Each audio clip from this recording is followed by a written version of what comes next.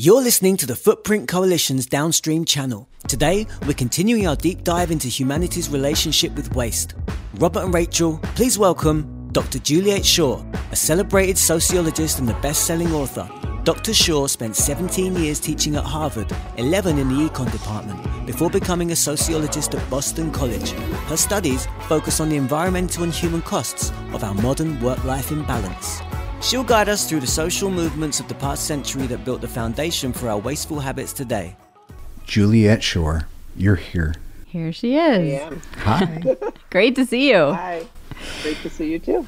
So as we just said, you spent 11 years in the Harvard Department of Economics before moving to sociology. So does one of those fields inform the other and shape the way you approach the subject matter? Yes. I mean, I started studying consumption and consumer culture, and that's what led me from economics to sociology, because consumption always has both an economic and a social dimension. Right.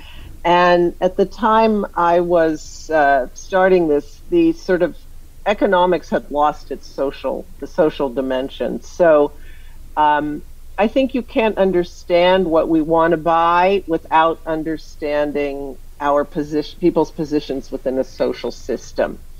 So that's why I switched. I'll tell you a quick anecdote. I had a student at Harvard who lived in a house in Arlington, Virginia, and it was the biggest house on the street. And her mother was pretty proud of that. But this was in the era of people buying homes and tearing them down and building the beginnings of the McMansions.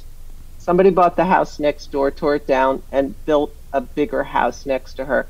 And it drove her mother literally crazy, and she spent years in the court system trying to stop this house. Her house hadn't changed at all, the house she had loved for so long, but only because it was the biggest one on the street. So you need a social analysis to understand that kind of a dynamic. Got it. It's the keeping up with the Joneses thing, as it were. And plastics seem to have been what kicked off the birth of modern consumerism. So in your estimation, was there a clear tipping point when a focus on disposability took over? Yes. The current consumer regime is built on disposability, but also on the premise that more is always better, bigger is better, let's keep growing. And this era dates to the period right after the Second World War. And I would say about halfway through that, we kind of tip into plastics. The early period is first about meeting people's needs for housing and transport and basic appliances and so forth. There was a lot of worry among economists during the Depression and the war that after the war, we knew there was going to be a sort of spurt of consumerism as people spent what they'd saved during the war. You couldn't buy consumer goods during the war.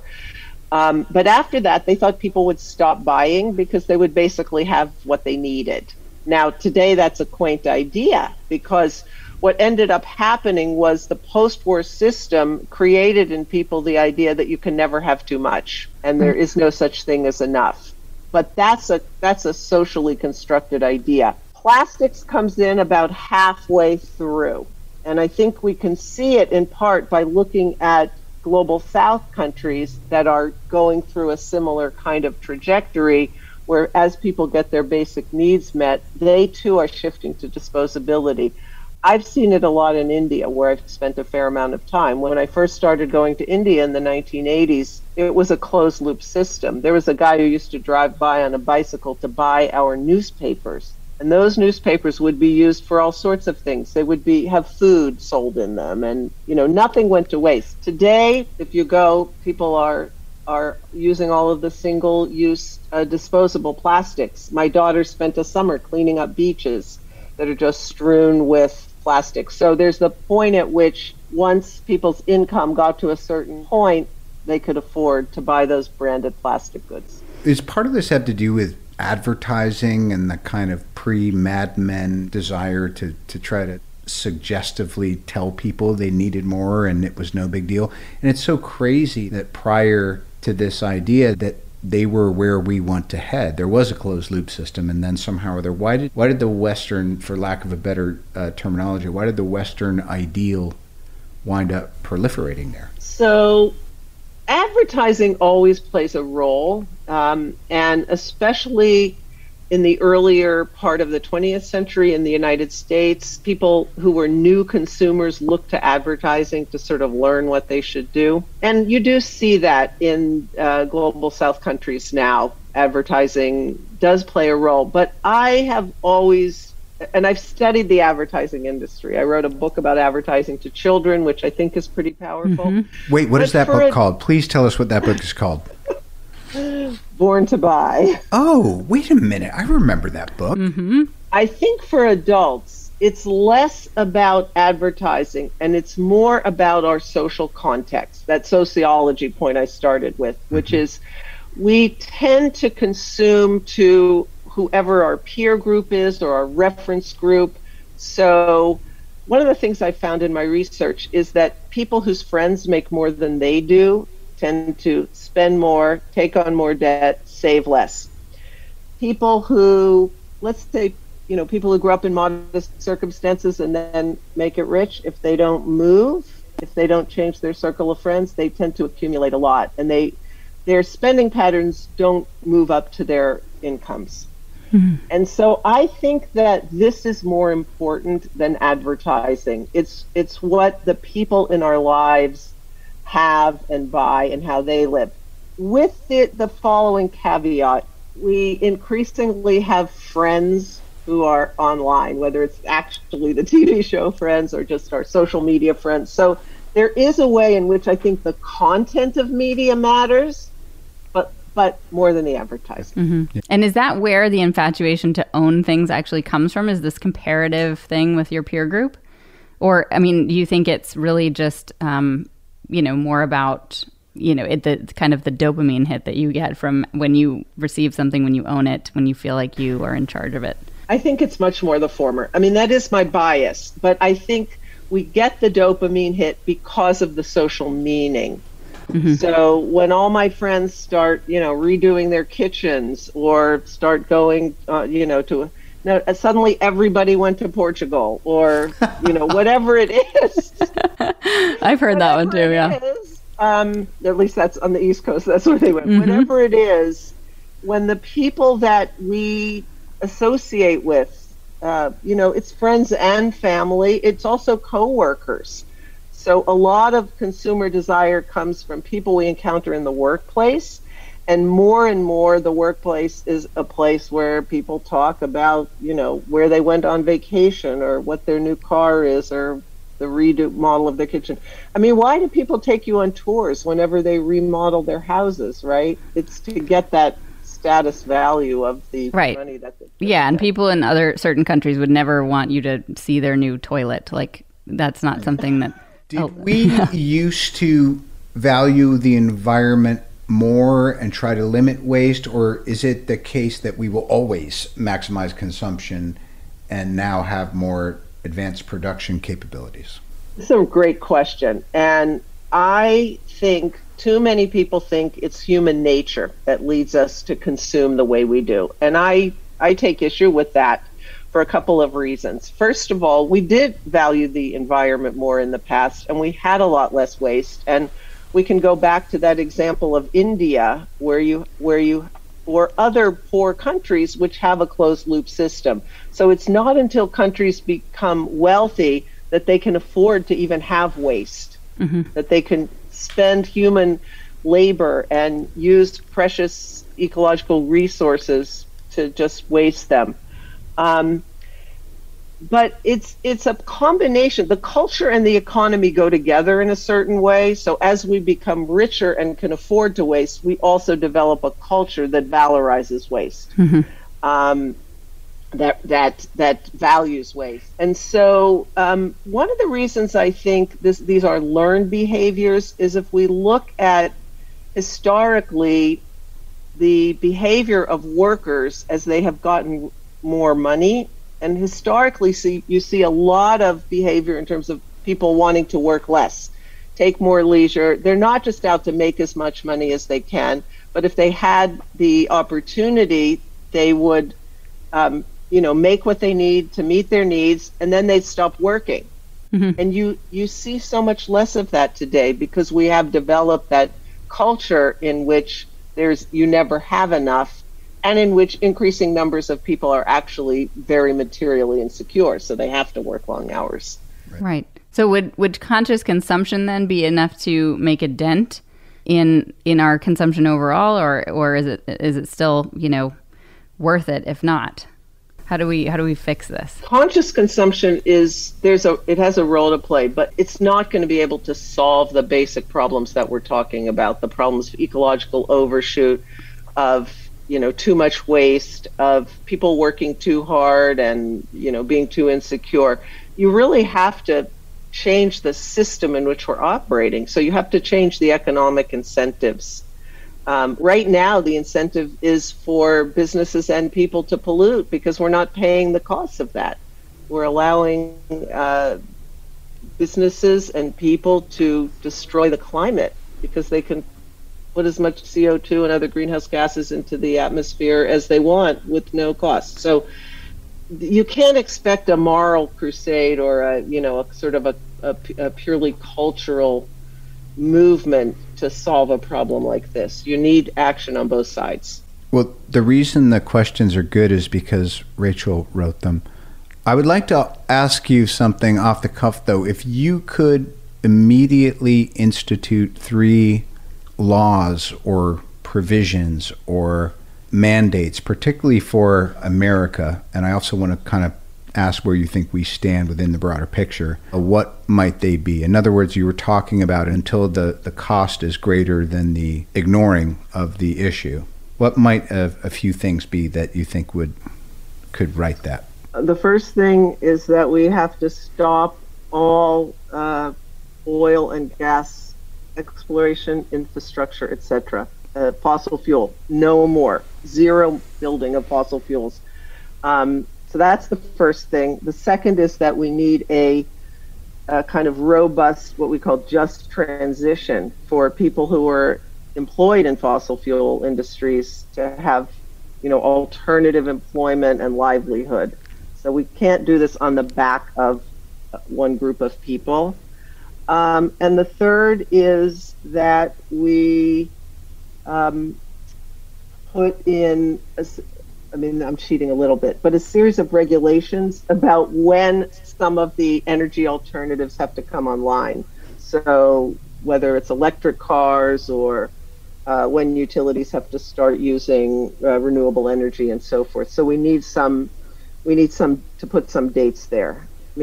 Basically, we've got to halve our greenhouse gas emissions in 10 years.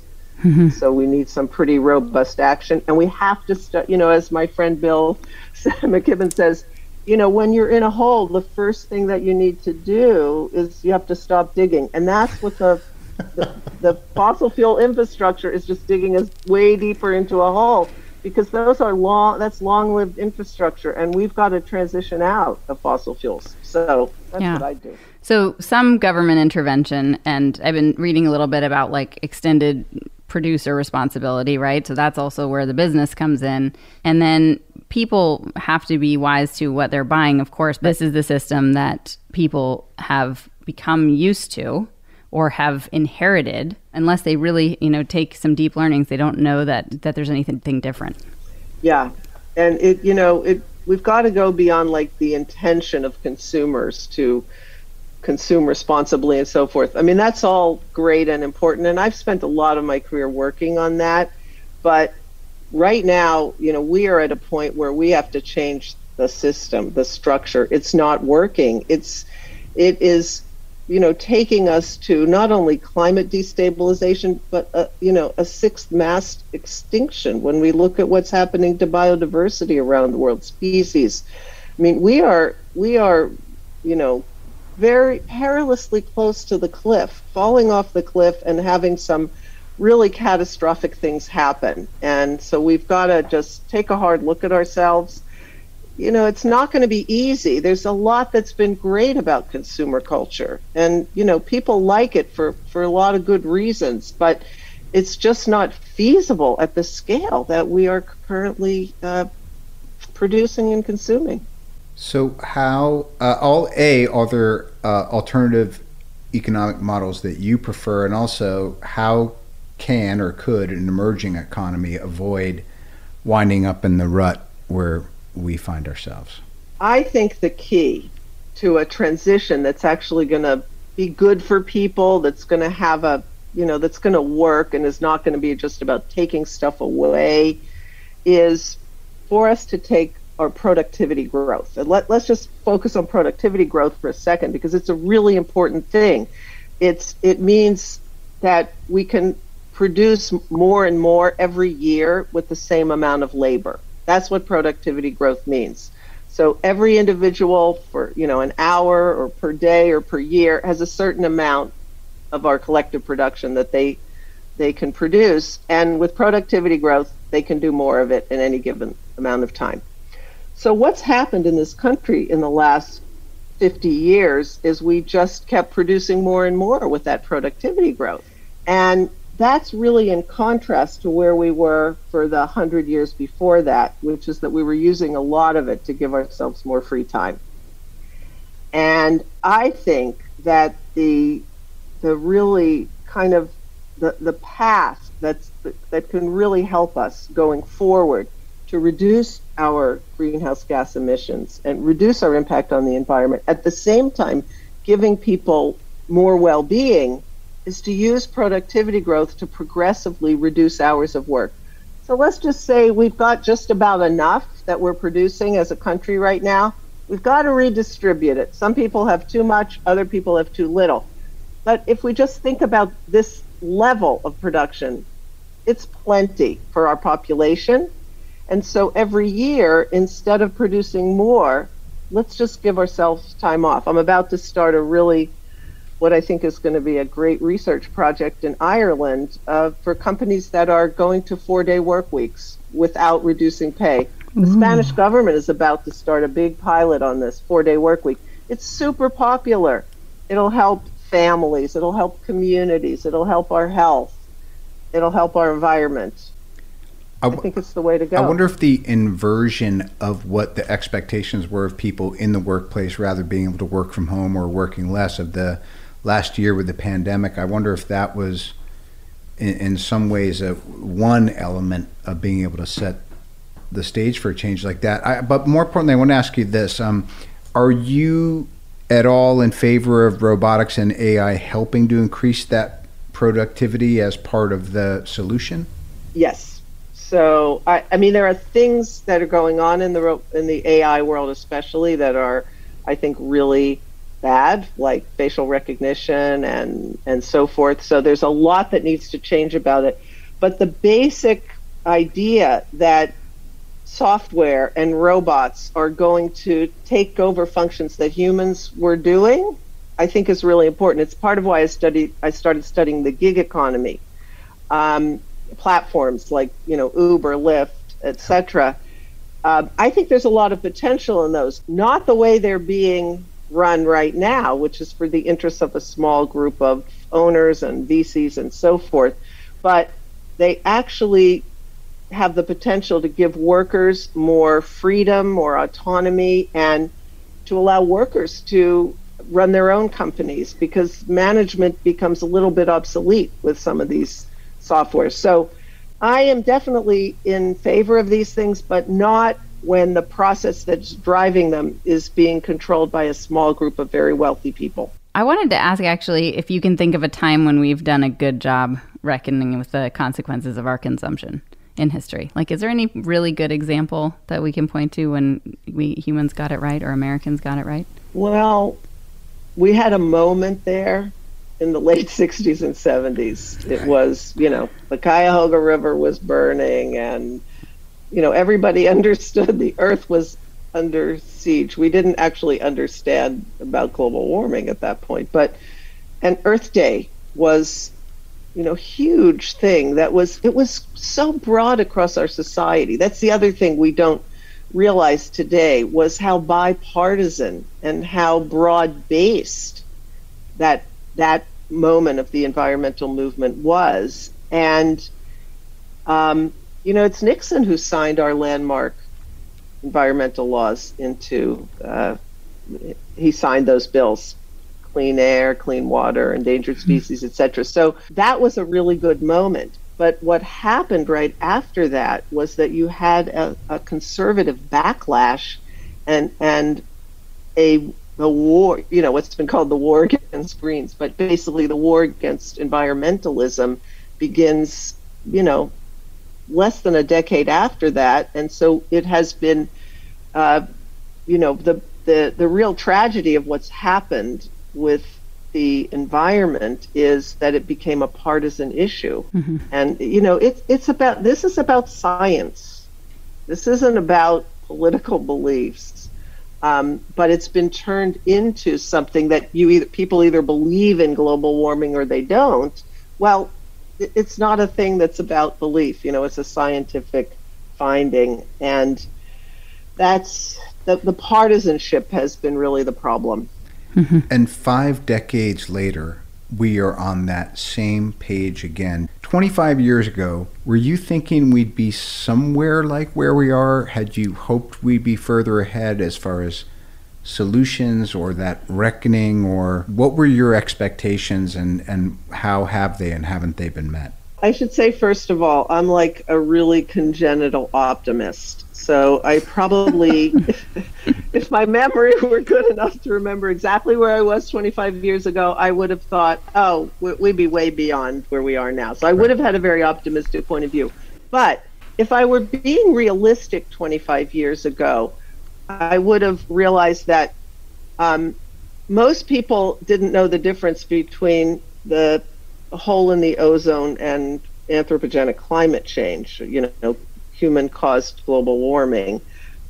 There was no real ability to take on the power of the fossil fuel companies at that point. It just wasn't understood. The idea that we could go off of fossil fuels was seen as hallucinatory. So 25 years ago, we just weren't there yet.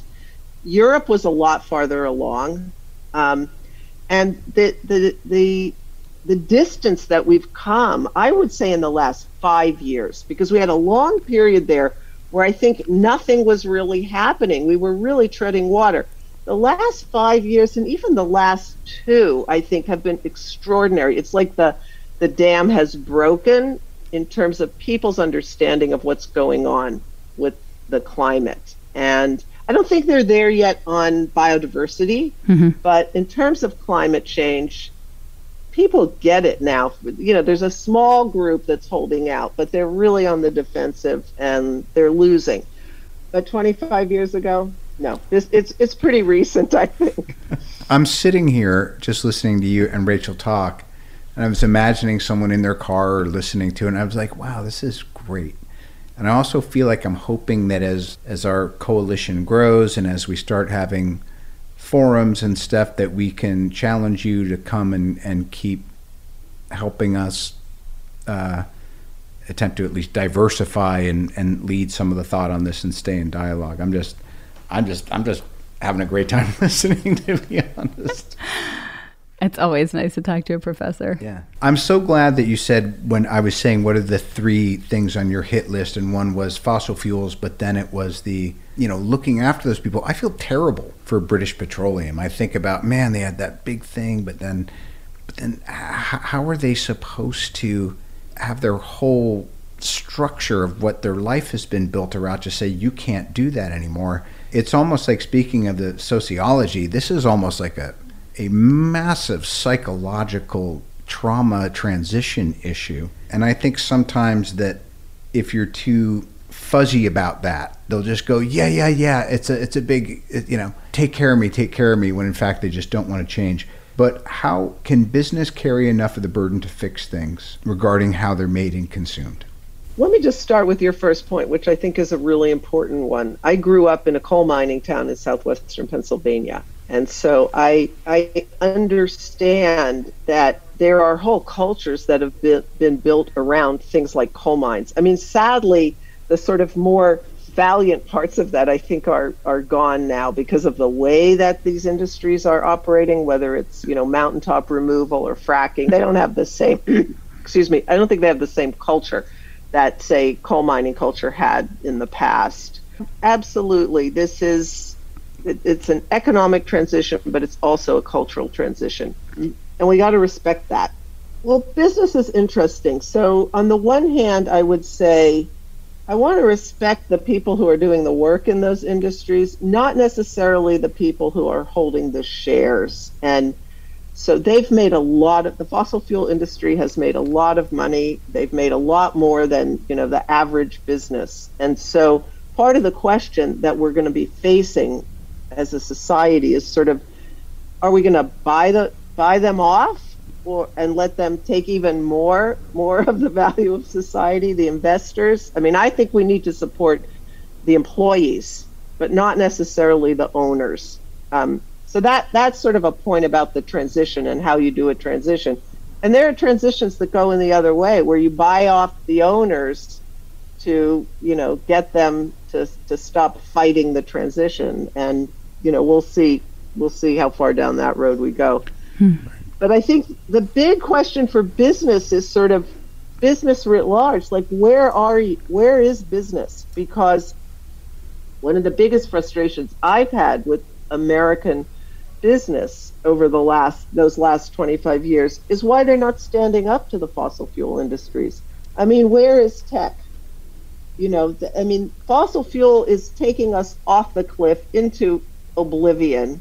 And you've got these other companies that just, they're letting it happen. They may go carbon neutral themselves. They may, say the right things. They're still supporting politicians on both sides. They're still part of the Chamber of Commerce and some of the institutional factors that are really propping up the fossil fuel industry. But I think it's time that, American business starts looking out for itself, for its future. And unless they do that, they're going to let these Exxon and BP take them over the cliff. Wow. Speaking of Southwest Pennsylvania, it's not exactly there, but my grandmother, Faye Ford, my grandfather was an engineer in Huntingdon, which was just south of State College. Spent a lot of time there. My great-grandfather was a coal miner in Scranton, Pennsylvania. Oh, my gosh. And you do see, there was nothing else around at the time. That was what he was able to do because that was the company that was in place. And so the idea that, he would have been able to just change his mind like that and go work to do something else was kind of difficult. It's almost like there's a cosmic eulogy that needs to be done for, we know that the working conditions were terrible. The conditions were terrible, and a lot of people got sick, and they didn't really care about. But I like the fact, Juliet, that you're inverting the care-meter to let's think about the workers, because the bigwigs are probably already hedging their bets to make sure that they never lose a red cent anyway, because they're smart like that. Well, this has been great. I hope you don't mind if we reach out to you and ask you to be part of our coalition and our steering committee and all that stuff. And it's just really, really cool to get your perspective. No, it's been great. Really fun. I would love to participate in any way that makes sense for you guys. And I'm just thrilled you're doing this. It's really wonderful. Awesome. Well, you were our icebreaker, and you were just the right fit. And thank you. Great. Good to see you. Juliet Schor, ladies and gentlemen. Thanks so much.